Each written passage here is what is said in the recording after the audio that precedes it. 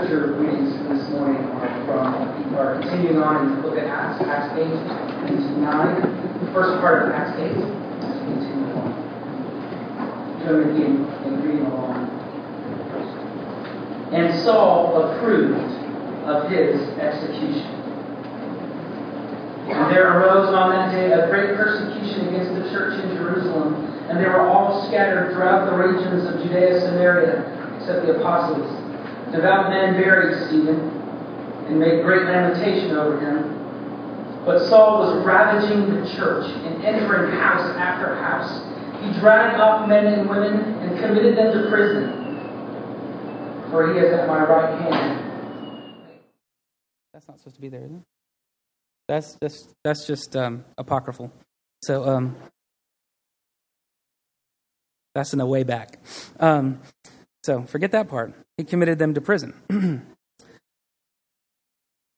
But Saul, still breathing threats and murder against the disciples of the Lord, went to the high priest and asked him for letters to the synagogues at Damascus, so that if he found anyone belonging to the way, men or women, he might bring them bound to Jerusalem.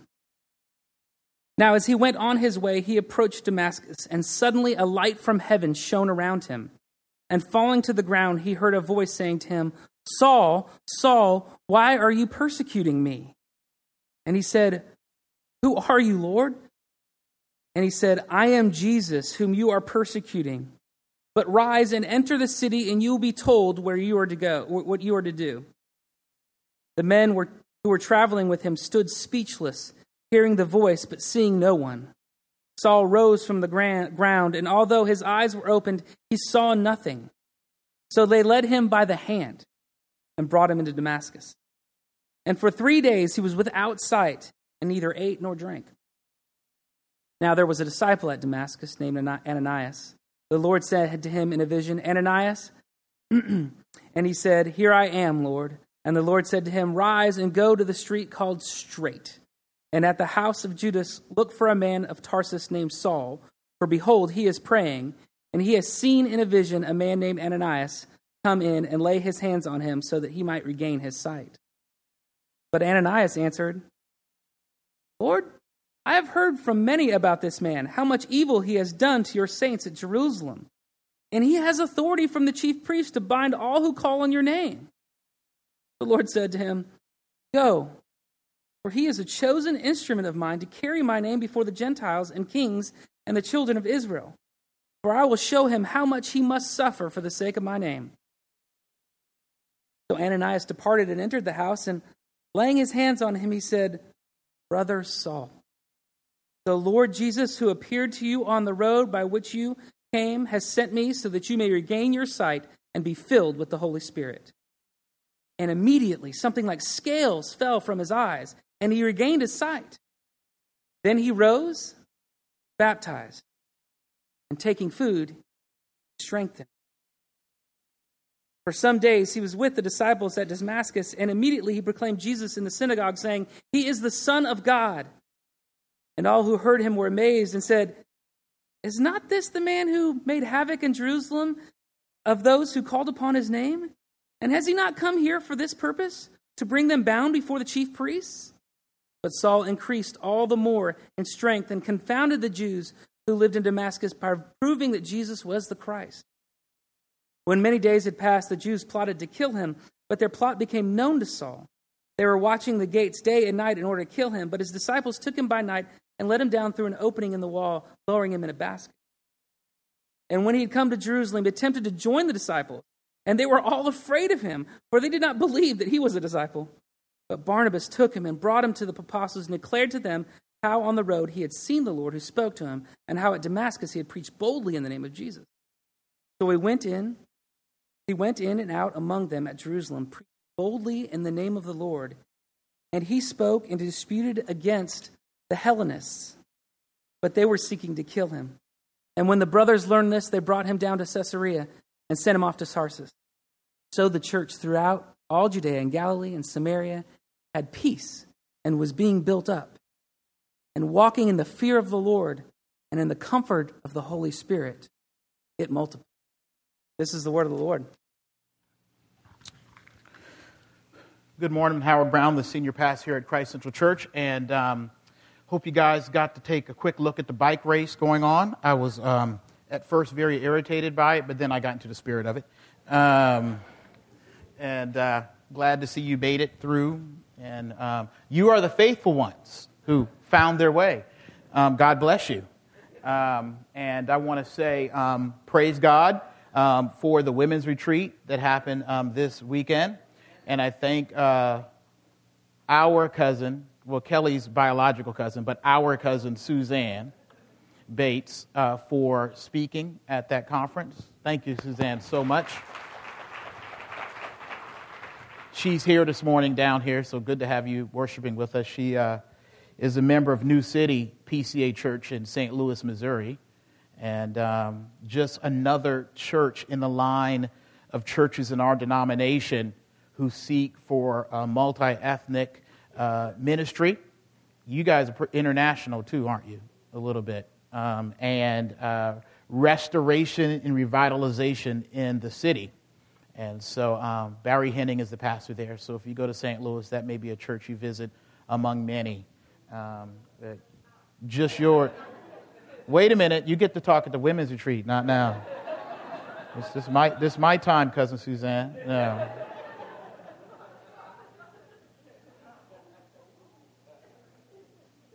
What? Oh, yeah, she did introduce me and you. Oh, I better be very respectful. It was like the scripture. She said the Lord told her that Kelly would like me.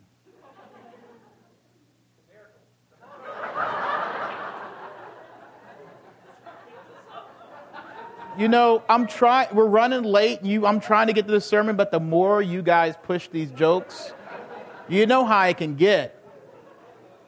You sure it was the Lord? I looked good back then. It's easy to confuse whether the Lord told you just the way I looked told you.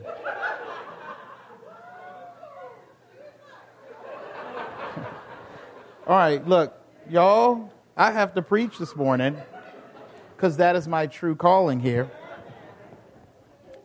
Y'all can come later at the house. We can laugh and talk about these things. But today, as we continue in our sermon series, we will look at what is one of the most popular and impactful conversions in the Bible. The conversion of the Apostle Paul, back then named Saul, the man God used to write most of the New Testament and lay the foundation biblically for what Christianity and even Christendom is all about. God used this man mightily to bring the gospel to non-Jews, and which most of you in this room are. And we'll get to most of the story later as we go through this book. But before his conversion, Saul was as much opposed to Christianity and Jesus as he ended up being for it. If there was one thing you could not take away from how this man, who before his conversion was named Saul again, one thing that even continued into his ministry was that this brother was serious. He was hyped. He was intense. He was zealous and all in to whatever he was into. After what we saw last week when Stephen was pummeled to death with stones, and where your scripture picks up for he was talking too much and too sure about Jesus, and that believers in Jesus spread out from Jerusalem away from city-centered Judaism all over the place. Some went south, many went north, and north toward Damascus was where Saul at this point was going to try to go regulate, to take this dark spot on pure Judaism and faith in God out. He was Saul, the deputized believer hunter. So he gets on his horse and rides towards manifest destiny, but not the one he was expecting, but that the Lord had planned for him. And it was on this road to Damascus that he discovered that apart from Jesus, we live our lives in the dark. That through Jesus, we find new life in the dark. And that with Jesus, we live in the light. So this brother is headed strong towards Damascus. And the Bible tells us, as we have read, that a light came down from heaven and struck him blind. But that blindness served a purpose. As we read this scripture, it was declaring that before God and outside of belief and trust in Jesus, he, Saul, and we are already blind. Blinded, ironically, by our own light. Let's not get it twisted about Saul. This brother was a Bible fanatic, a scholar of the Word of God par excellence. He was Harvard PhD when it came to the Scriptures. This man was also Greek-educated. Saul could hang with the Socrates and the Platos of his day if he had to. He was from Tarsus, the Turkish intellectual capital. But on top of that, when it came to living righteous and doing all that God would have you to do, following the law, doing the commandments of God, living in community, all would agree that Saul was a holy and righteous, love the God of the Bible, good man. He was bright and shiny good. One thing I'm going to say Saul and Paul interchangeably. Y'all just got to deal with it. He was right. That brother was correct. He was sure. He was moral. He was upstanding in his world. And when he walked around the street, he got much respect for being like that. But both religious and right, he was blind in the light. I like that rhyme. Because he was in the dark about Jesus. Some of us are righteous by being informed and reformed. We've got Greek and Hebrew, the word study books, Christian classics all read. When and if people ask who your father is, you say Augustine, Polycarp, or Athanasius. You bleed C.S. Lewis, James Cone, and Cornel West, and can quote the Bible like a walking concordance. You live as holy and are predestined to be as holy as only 5% of the people in the world. Some of us are as righteous by how you're loved and respected. People just love you, and you just love people. And that means for you that you are a good person, that you definitely see things clearly more than most. Some of us are good and righteous by how successful we are. Your family push getting paid or getting and achieving your goals. You're a college graduate. You have the PhD. You got that good job. You've risen out of your family history and past and community. You have a story to be told in honor, maybe even made into a made for TV movie. Some of us feel enlightened and righteous by how artistic and above and below the mainstream flow we are. Some of us are righteous because we're so healthy. Exercise, food, environment. We green and we lean. Some of you are righteous by how moral you are. You believe you see clearly because of that. You got Amendment 1, 2, 3, 4, and 5 right. You stand on the right side of every legal thing going on in the country. You know what this group of people need to do. You know how to vote. You got all the Trayvon Martin stuff figured out. You got the signs in your yard because you're so sure. Some of you don't do the wrong thing. You're a good person. You don't lie, steal, or cheat, or not nearly as much as other people do, and you don't eat pork. And yet, apart from Christ, without the gospel of Jesus, his ethic and his person and lordship and all of that enlightenment like the Apostle Paul, I am going to say with confidence and audacity, you and I are blinded by our own light, by the brightness of our own ability, by the flash of our own confidence, by the brilliance of our success, and by the star of our own goodness. We are blinded by it. I don't know if y'all are Lord of the Rings fans. I try to stay away from that because so many Christian people all up into the Lord of the Rings. I hate that. Between Lord of the Rings and the Matrix, it's just irritating to me. It's too shiny good. But that ring, man, put on that ring, it is so good. It is so precious. And you put it on, it takes you to a place of beauty and contentment and control. You go there, man, to the other side. You can see it all. But ironically, where you have the ability to see so much, it leaves you with so much insight that you are blind to the truth and the final truth and goal. It can take you to so much rightness that you miss the truth. And when that is true, which it is, then we get blind about our life.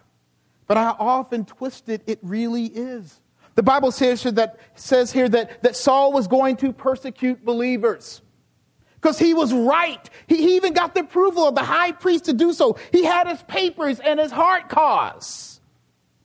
But in chapter 26, where Paul retells this same story, he says Jesus also asked him this. Saul, why are you kicking against the goads? Now, nobody I know goes around talking about goads. Not goats, goads with a D. Remember that for Words with Friends. What is the thing you poke the cattle with to kind of keep them going in the right direction? A goad had like a sticky end on the end of it. It was like Saul was hitting the stun gun or walking into the electric fence, just going straight towards it, even though he's getting shocked, and decided to keep going in that direction. What goads did we see in Saul's life? I think one of the more interesting ones was his stand against his own teacher, Gamaliel. Now, I don't know whether you remember last week, the Pharisee, Gamaliel, that said we need to leave these Christians alone, don't persecute them. If they're not from God, it'll die down. If it is from God, be careful, you might be opposing God. In other words, wait and see whether it's from God. Don't be so sure and arrogant. Now Saul was his pupil, the understudy, the intern. He was a star prodigy of Gamaliel. And get this, Saul went against the wise words of someone wiser and more righteous than he was and did exactly what he shouldn't have been doing. Saul was a Jew of Jews. And yet for his own sense of truth, he imprisons his own people in the jail of their oppressors, the Romans. Just doesn't compute. And then he uses Roman political control mechanism over these Jews to have them arrested. He chases down those who had run away. He had public enemy number one consciousness, but he became public enemy number one to his people. Saul is blind. He was blind to the darkness in his life. He couldn't hear from those who were wise. He couldn't listen. He was hard-headed. He was conscious and arrogantly sure, and he was bringing death and despair on others in the name of God. He was acting and living like God's Savior and not like one who was saved by God, and there is a big difference. He literally couldn't see the darkness and backwardness of his ways. He couldn't even be a wise Jew anymore. He was so consumed with political and moral rightness and correctness and being right and so-called holy and godly and biblical that he had gone wrong. If you and I are living our lives in our own light apart from Jesus, apart from the application of the gospel in it, we will become hard-hearted, blind and deaf to the truth. We will become murderous and mean and ignorant and self-destructive and pursuing what we think we should for our sense of right and wrong. We'll actually begin to hurt those whom we are called to help, our spouses and our kids and our churches, our communities. We will become stupid strict in our thinking. For those in your rightness, standing against the man, you will actually help the man. For those who are moral, you will hate your neighbor for morality's sake. For those who are so smart, you will become the Dr. Frankensteins of the world, inadvertently creating a harmful monster of your arrogance. You'll start selling crack to your own people and start using it yourself, if you will. Like Saul, you will stop doing what you're called to do what you shouldn't do. And the hard part is that you and I are blind to it. Whether we are believers who are not trusting Jesus in an area of our lives or a non-believer who has yet to trust Jesus in our lives, you and I are blind to it. So like the apostle, we ride through life blinded by our own light and blind to our lives. And it has to be through Christ alone that we get new life in the dark. So the apostle rides hard towards Damascus to shed his light and give his life for this antichrist cause. And the Bible says this in verse 3, chapter 9. Now as he went on his way, I like that. Verse 2 says, belonging to the way. And in verse 3 it says, now as he went on his way, right? he approached Damascus, and suddenly a light from heaven flashed around him. And falling to the ground, he heard a voice saying to him, Saul, Saul, why are you persecuting me? And he said, who are you, Lord? And he said, I am Jesus, whom you are persecuting, but rise and enter the city, and you will be told what you are to do. The men who were traveling with him stood speechless, hearing the voice, but seeing no one. Saul rose from the ground, and although his eyes were opened, he saw nothing. So they led him by the hand and brought him into Damascus, and for 3 days he was without sight and neither ate nor drank. This man, who was blinded by his light, gets put in the dark by the new light in his life. He is knocked off his high horse, literally. He gets yoked by Jesus. He gets snatched by a stunning light. And the light is not just a light. It had a voice, and the voice was not just a voice. It was a person. The person was just not a person. It was the Lord Jesus. He was awakened to and then put in the dark by Jesus. I say put in the dark because for the first time in his life, Saul was blind to his way and his life and turned to a new life that he had yet to see and experience. You ever get light and knowledge at the same time? It's not as abstract and ethereal and deep as you think. Let me tell you what I mean. When I was in 6th grade, I went over to my friend Travis's house to play. Travis lived in a different neighborhood. And we went from his house over to a kid named Troy's house. Still remember his name. We'll never forget it. To play football. It all turned into who was the new top kid on the block. Mind you, this was not my block. But I had to kind of punk or beat up Troy to prove something. He was smaller and all, you know. So I remember playing football and pushing him around and mistreating him during the football game. He's trying not to get into it. And then this one last push pushed him over the edge. And he was like, oh, that brother did this boxing move on me, right? He was like, oh, you want to fight? And I remember when his fist connected with my eye. He boxed me so hard. It was like a flashing light. And then the next split second, enlightenment, right? I was going to get my behind kicked. In one split second of that light, I thought, man, there goes all my cool points. Socially bankrupt at school. Oh, crap. And then as my eye went black, darkness, I was so dazed. I couldn't think or swing anymore with no accuracy. I was awakened by the light, enlightened by the light, and left disabled in the dark all at the same time.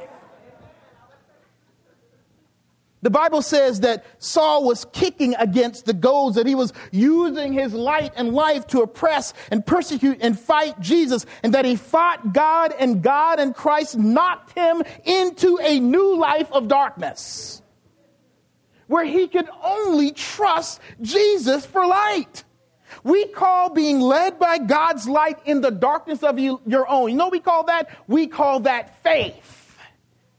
Belief in Christ. And that is true for each one of us, that before we go too far down the road in our success or righteous crusade or our belief system or being right against the whole world or correct no matter what, before we let the spit start flying in confrontation and telling our point with passion and standing with our signs on the road, we might need to realize that it was and will be by Christ alone that we can get right.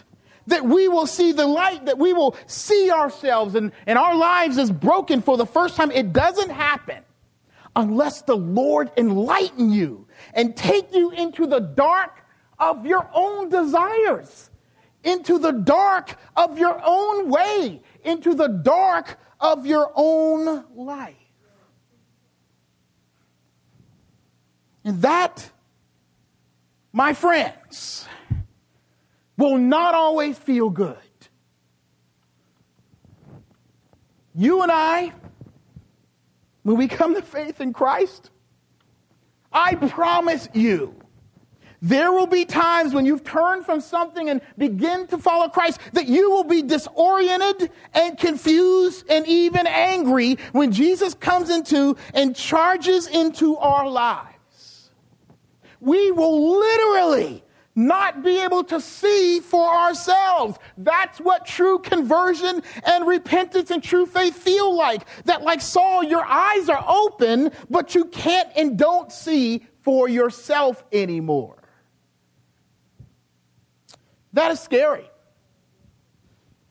In turning to Jesus, losing your grip on your own life, giving control over to Jesus, letting him take all that you have believed and lived, all that you're afraid to live all your life, letting him take what is most precious and guiding and driving your life to no longer have a life goal or purpose or vision or protective mechanisms like you used to have Jesus literally knock you into faith in me and make the eye of our heart swell shut with blind trust in him. And surrender. Repentance to God can be so scary, so counterintuitive that Jesus, get this, Jesus has to and will take cheap shots on our lives. Because he's God.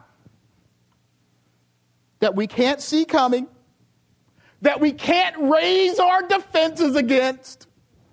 He makes real things, this is the hard part of the gospel, okay? That he makes real things crumble in our lives.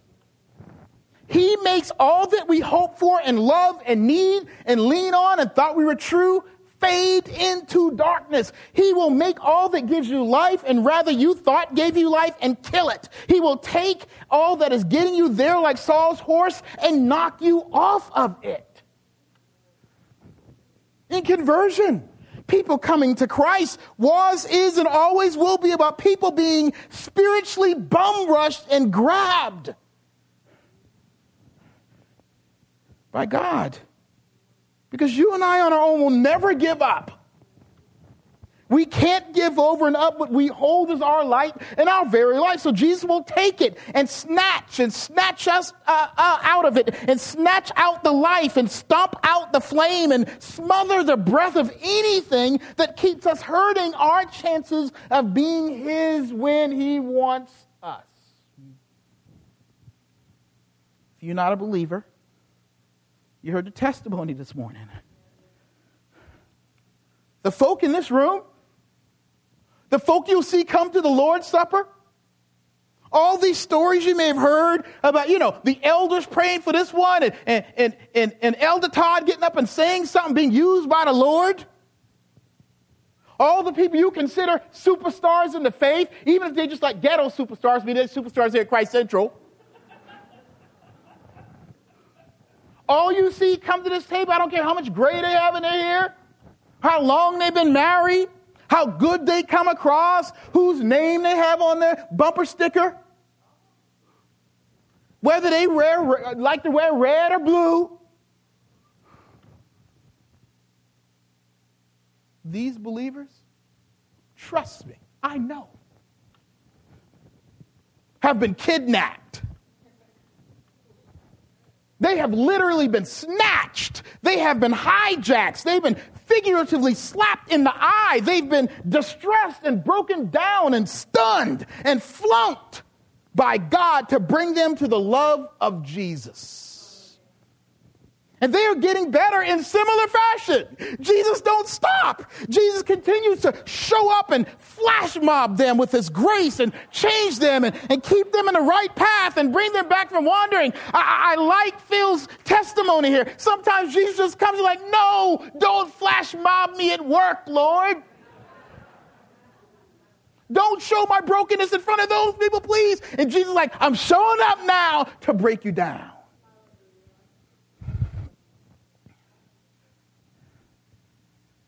But he does not leave us alone in our new life in the dark. The Bible says that Saul got up and he couldn't see. And verse 6 says this, but rise, this is Jesus talking, and enter the city and you will be told what you are to do. And he tells him to go see some people. In the new life of darkness, those who were with him had to walk him, had to lead him to Damascus, He couldn't even ride his horse. That's gone now. That way of getting ahead, that's done, right? And that his religion got real because it says for 3 days he didn't eat or drink. It meant that this man was repenting for not living right. He knew it. It means he lost his appetite to feed the life he was living apart from Christ. He would no longer feed himself by himself. Look with me at verse 10. Now there was a disciple at Damascus named Ananias. The Lord said to him in a vision, Ananias. So the Lord called your name. It's in red. That means listen. And he said, here I am, Lord. And the Lord said, rise and go to the street called Straight. Love that. I live on Straight Street. And at the house of Judas, sometimes God's straight's a little twisty. I called it straight because sometimes straight to me is a little curve. Anyway, and at the house of, that's another sermon. And at the house of Judas, look for a man of Tarsus named Saul, for behold, he is praying. And he has seen a vision, and he has seen a vision, in a vision, a man named Ananias come in and lay his hands on him so that he might regain his sight. But Ananias answered, Lord, my Lord, right? I have heard from many about this man, how much evil he has done to your saints in Jerusalem. And here he has authority. I hear that he has authority from the chief priest to bind all who call on your name. That means dragging people out in the middle of the night in their drawers. This is not good. But the Lord said to him, go, for he is a chosen instrument of mine to carry my name before the Gentiles and kings and the children of Israel. For I will show him how much he must suffer for the sake of my name. So Ananias departed and entered the house, and laying his hands on him, he said, Brother Saul, I like that. The Lord Jesus, who appeared to you on the road by which you came, has sent me so that you may regain your sight and be filled with the Holy Spirit. And immediately something like scales fell from his eyes and regained his sight. And then he rose and was baptized. And taking food, he was strengthened. There's a lot here. We'll come back to some of it. But understand that Saul could not live his new life in Christ alone in the dark. He would not have been able to negotiate how to live and where to go, having lived one way and in one direction all of his life. He could not move forward to live in the light without someone being with him and meeting him in his new life in the dark. Saul would not have become one of the greatest apostles of the New Testament if, whose house did he go to? Judas. If Judas wasn't there and Ananias was not there to welcome him and lay hands on him and feed him with his food, with his service, and tell him and confirm to him that he was and had experienced that what he was and had experienced was Jesus, and that he truly belonged to God, that this was no jank Saul, that Jesus wants you and loves you. And so we have further on, Paul, now he's preaching. People think, man, what's wrong with this guy? Let's get him. And you have disciples. What? Taking the brother and putting him in a basket, throwing him over the wall so people don't kill him. And then Barnabas has to bring him to the apostles because the apostles don't believe he is the real deal. Hope you see what Jesus has done and does for those he is called to walk in new life and newness of life. He protects them. He does not leave us alone in the darkness of our change. He provides help through the graces of the church, the baptism, the Lord's Supper, and community. In our passage, the Lord provides help against condemnation of the past that is sure to get Saul from those who only knew him as a hater of the church, and against the condemnation of those who hate him now that he has become a believer. Understand, when you and I come to Christ or trust him deeper in some way, it ironically will put you in a place, having left an old way of thinking and living behind, where you can be closer to being unsure than sure about your faith, though it is real. When you turn to Christ, you will stand in a place where you can be hurt and mistreated. That's why when people come to Christ in certain ministries and the next day they got folk preaching and doing other things they're not called to do, it becomes spiritual abuse. Because you're in a place where the former life and way we live can come back to haunt us and make us feel like dirt, where those who were your friends and allies and things that help you now have become your enemies. It will be easy to not be trusted or trust others when you walk in a new life of faith. You may feel like you've been too bad, or the things you're turning from will be too much for Jesus and the church to handle, that you have been messed up and missed too long to come to Jesus to trust him, that going into the dark with your life, giving your life to Christ, will leave you lonely, and that is the key. Jesus does not leave and will not lose us. He has given his people to your life and to his church to feed you, to serve you, and give you strength for what you have lost in following him. And he's given to them his words and his grace and his sacraments to hold you in, to help you pass all the wrong you have done, to not let you live in fear of guilt and condemnation. I love that testimony. I didn't even have to read no illustrations for my sermon today. Because Phil said, these folks showed up. And like Saul, I'm sure when he showed up, we don't trust each other right now. What's going on in here? Here come these elders, I'm scared. He gives you people who will live with you in the darkness of your new life, because through them he is refusing to leave you alone in the new life of your darkness. It may feel like you will die if you go to Jesus. I'm telling you. That it will be too emotionally traumatic to leave behind your old ways and old relationships and old associations and old things that you did to make yourself feel and look right. Let me say something. You cannot guide yourself, especially if you're a Christian. Christians are crazy. We got just enough spiritual thinking to think we're free, and then you start free thinking. Then you start free falling. Let me tell you.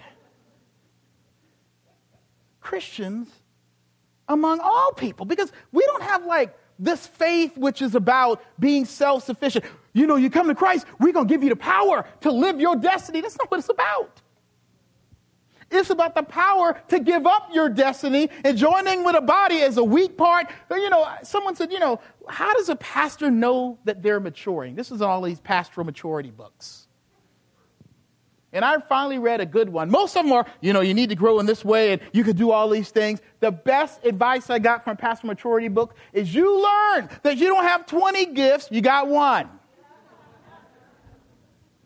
That you don't stink in one area, you stink in 20. Christianity's upside down. It does not free you. It blinds you just enough where you need somebody else to feed you, take care of your sorry self, and lead you where you have to go. I mean, man, look, I'm going to miss you, Pastor Giorgio, when you roll out, because I've told y'all this. I roll in office, I got all kind of ideas in my head. Why? Because I'm a Christian who lives in this world, and I live in this body. And I'm like, hey, man, what if the Bible had some extra books? He's like, man, please, sit down. See, you think you're the only one who thinks these things? I'm watching the History Channel. They found the scrolls. I'm like, oh, no. There were aliens. That's how we got here. Why do I think that way? Because I'm a Christian. I'm crazy. I need something to keep me going. If I weren't a Christian or part of some simply moral religion, then I wouldn't have any problems.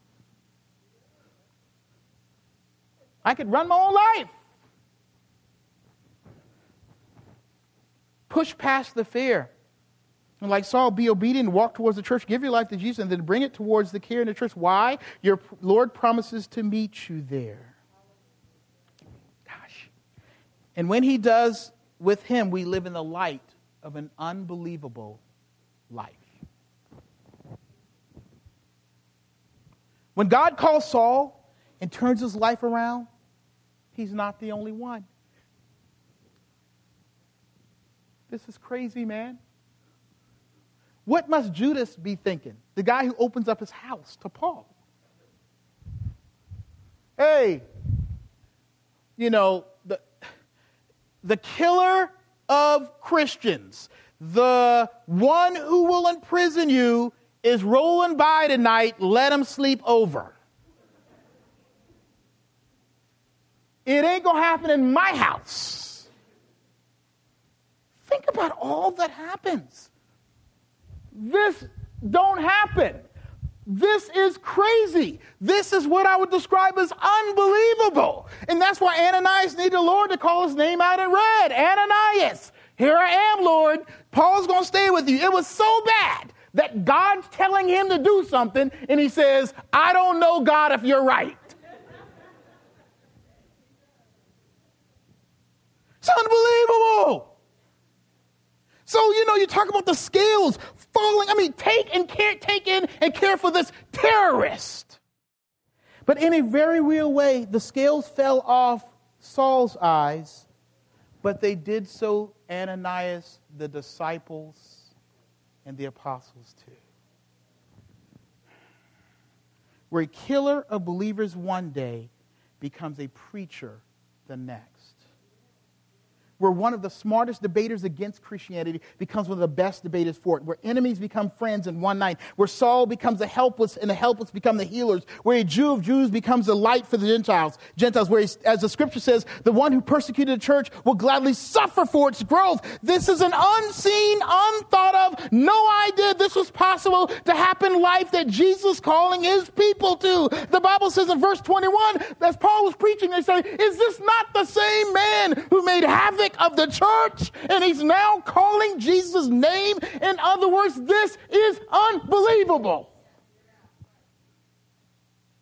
Before the scales fell off our lives, before the Lord broke through with his light, before we were led in the darkness of faith, there was no way you and me, we could imagine or see or comprehend what the Lord could do for us and in us and through us when you and I give our lives and turn in repentance to Jesus to obey his call on us to be brought and cared for. He makes a way out of what looks like no way. He makes something out of nothing. He calls us to be and do what shouldn't and couldn't be done before. When you and I walk with him, we walk in a life, and for a life where we see the unbelievable and unimaginable happen to us and through us. Some of us will be willing to suffer in ways we hadn't before. Some of us will be able to love in ways we had no ability to do before. Some of you will be able to say no to things and people you couldn't live without before. Some of you will have boldness to tell others about Jesus like you haven't before. Some of you will be used to lead and teach others. Some of you will be used to reach and open doors in your world and science and education and business. Your relationships and marriages and friends and parenting and children and money will do and go in unbelievable and amazing ways when the Lord is with you.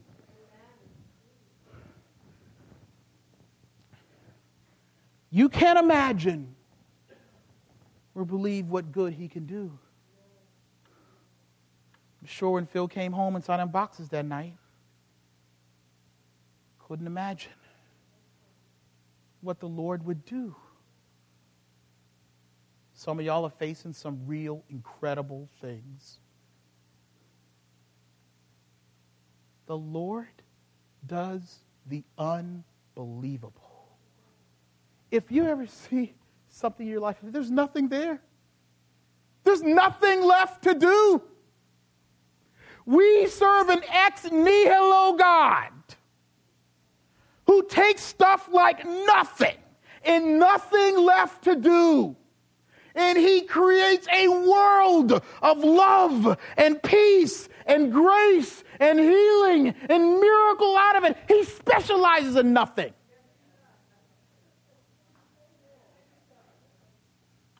But let us not miss the forest for the trees as I close here. Saul was a killer of Jesus' people. He hated the Lord. And Jesus should have knocked him to his death when he knocked him off that horse and sent him to hell. Our blindness and lack of trust in Jesus is not a good enough excuse to free us from the fact that we have opposed God. That we have lived contrary and contradictory or hating that he is trying to be Lord of us. We have kicked against the goads, and when we do so, we have kicked God. I remember one night, I was a teenager. I think I was 16. I was spiritual. I was one of those on-fire kids for Jesus.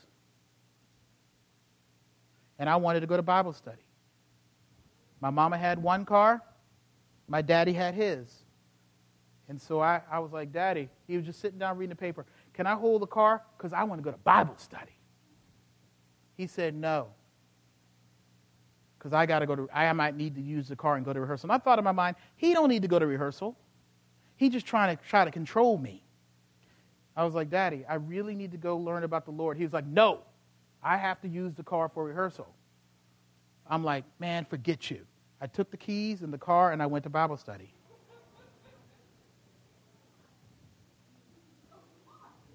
He just had to deal with it. It was for the Lord. Christians are so right and stupid. You're so right. You're so true in your own light. I was young and stupid, but I was wrong. When we live contrary to the Lord, understand we take the car on the way to doing what we think is right, but we are wrong. But the Lord is unbelievable. Unlike my dad, he does not punish those like he should and could who've called to be his. Get this. He loses for them. Jesus misses the ride for you. He becomes the fool patsy, left out in the cold for us. He gets persecuted for and by our off-righteous. He said, Paul, you're persecuting me. And Jesus allows that to happen, and then he loves you anyway. What? With an unbelievable love, with an unbelievable grace, with an unbelievable threshold of grace. You see, it wasn't their lives in the story that were the most unbelievable thing, because their lives were the Lord's doing. It was and is the Lord Jesus who is unbelievable. That God has called you and calling you and giving you an unbelievable road and chance to forgiveness and more than you and I can see and give to ourselves. What kind of God is that? It is a Jesus who is an unbelievable Savior. I have a paraphrase here. I'm going to leave you with. Paul speaking in 1 Timothy chapter 1, and he's given a message to a young pastor. Saul, now Paul, mature pastor. It's a paraphrase from the message. I'm so grateful to Christ Jesus for making me adequate to do this work. He went out on a limb, entrusting me with this ministry. The only credentials I brought to it were invective and witch hunts and arrogance. But I was treated mercifully because I didn't know what I was doing, didn't know who I was doing it against. Grace mixed with faith and love poured over me and into me, and all because of Jesus. Here's a word you can take to heart and depend on. Jesus Christ came into the world to save sinners. I'm proof, public sinner number one, of someone who could never have made it apart from sheer mercy, and now he shows me off. Evidence of his endless patience to those who are right on the edge of trusting him forever. Deep honor and bright glory to the King of all time, one God, immortal, invisible, ever and always. Amen. Hallelujah.